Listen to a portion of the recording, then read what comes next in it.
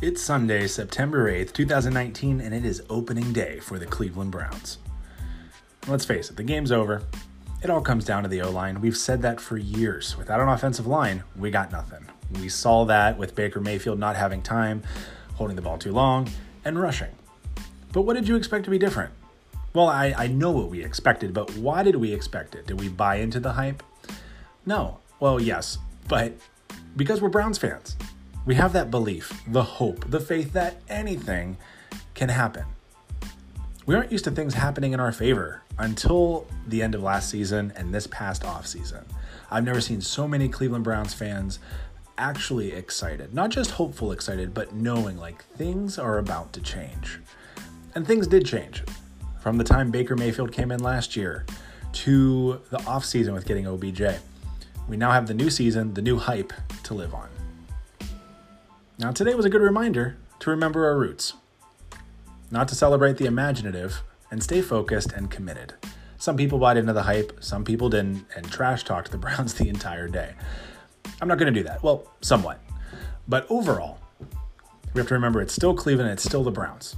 And the bandwagoners will come and go, but the true fans know what we need to do. So just a quick recap. The Browns lost their season opener 43-13 against the Tennessee Titans. We were flagged 18 times for 182 yards. You heard me correctly. If I read a stat like that and didn't know what, I'd be like, oh, that's the Hugh Jackson era because they're undisciplined. No, that's not the Hugh Jackson era. That is the Freddie Kitchens era.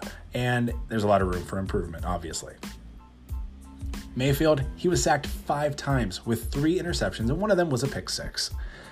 I had PTSD flashbacks of Johnny Manziel's debut and how much of a train wreck that was. Now, the difference, though, is I didn't see Mayfield lose it. I mean, lose is cool. Yeah, he threw more interceptions than he could have, but I have confidence that he's going to adjust and pivot. That's what he does. He's a mature player in the game itself. Not necessarily always outside of the field. But moving on. My question is, what can Kitchens do to not be like Hugh Jackson? And it's super simple. Acknowledge, pivot, and adjust the game plan. One thing Hugh never did was actually acknowledge what the issue was. He continued to try to say the right things. He continued to try to do what he did. And that did not work. What Freddie Kitchens can do is acknowledge where we failed and actually acknowledge it. And then because if you actually acknowledge it, you can then pivot from your game plan, how to improve it, and then you adjust the game plan. So acknowledge, pivot, and adjust the game plan. Other teams, they adjust at halftime. That is fun to watch. Not if you're a Browns fan, because they usually adjust against us at halftime, and then like today, you'll see what happens. We never adjust at halftime. Sorry, I'm frustrated. Anyways, until now, Freddie Kitchens has the chance to change all of that. He can adjust at halftime. He can do things that we aren't used to. And that's kind of what we expected him to do as a head coach, which did not happen today. So now we can take the hype, take the listens. By that, I mean the podcasts, what everyone's saying, what's Tennessee saying, our rivals are saying, and then we adapt, we grow.